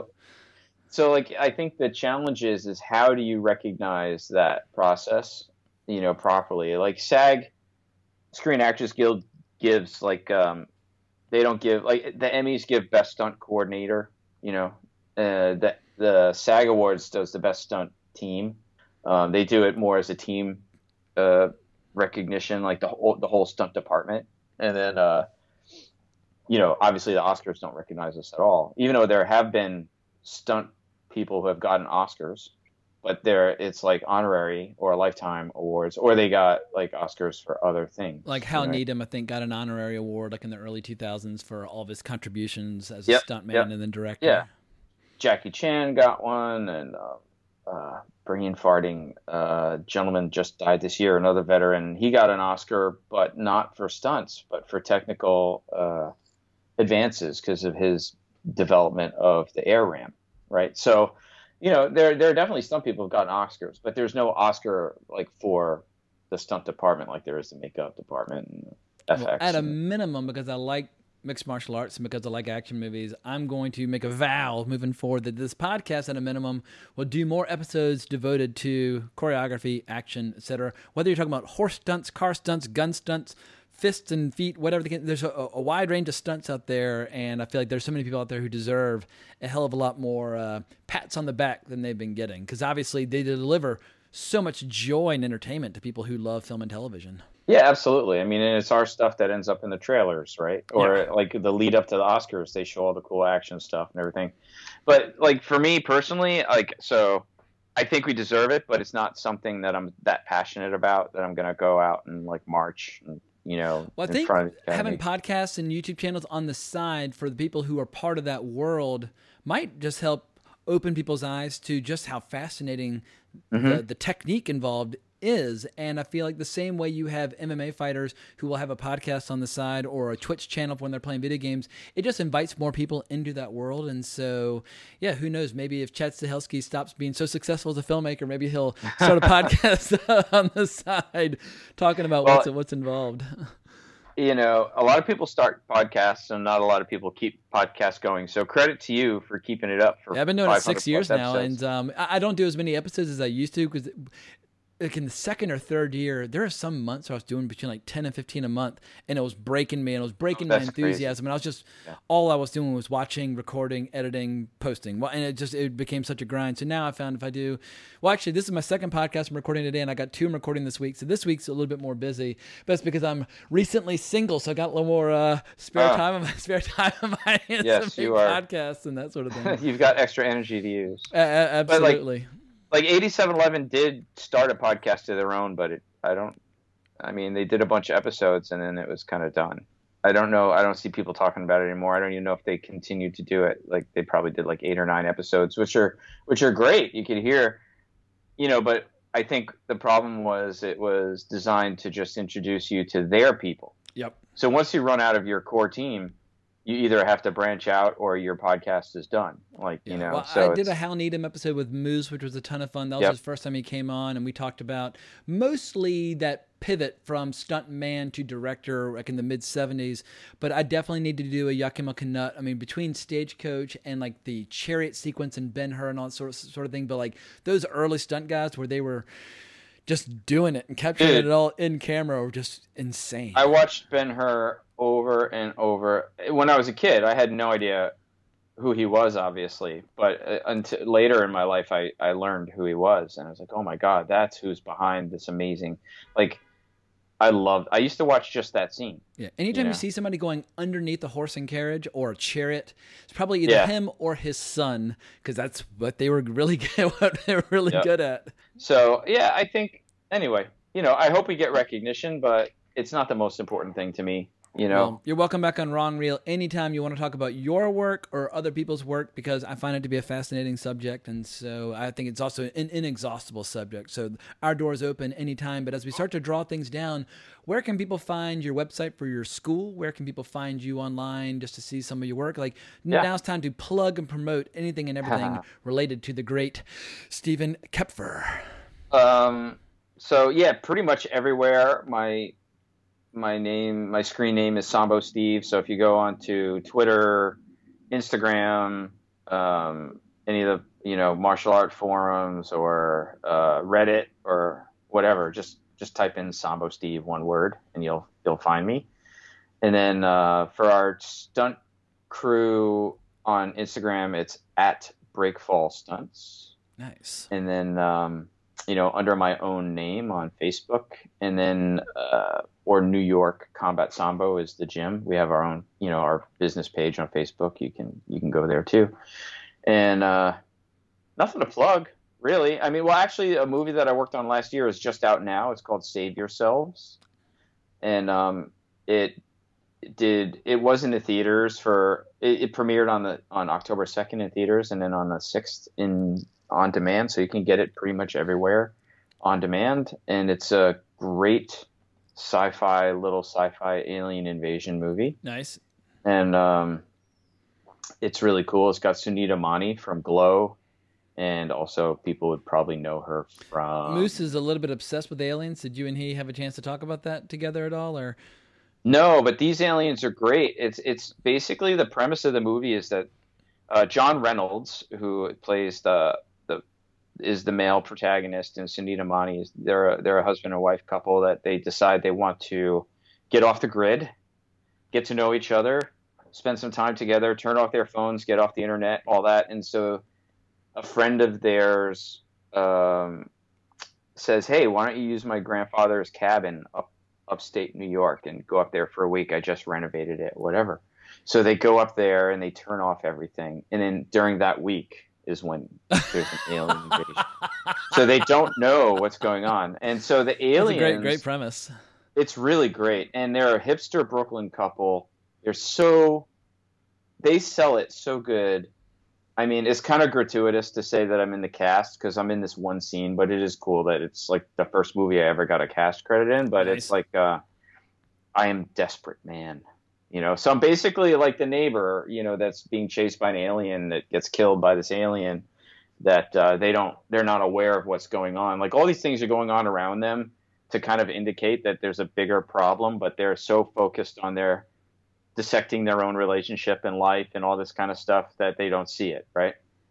And the aliens are literally like tribbles on crack. They're big tribbles. Gotcha. They're not like these creepy crawly kind of, it's really awesome. They're called poops. So it's like, it's just such a cute movie, and it's got 92% on Rotten Tomatoes, which is cool. Nice. And the critics really love it. And, I hope that these guys get to do more films because it was really fun to work with them, and the movie's really good. So everybody go out and rent and watch Save Yourselves. Very nice.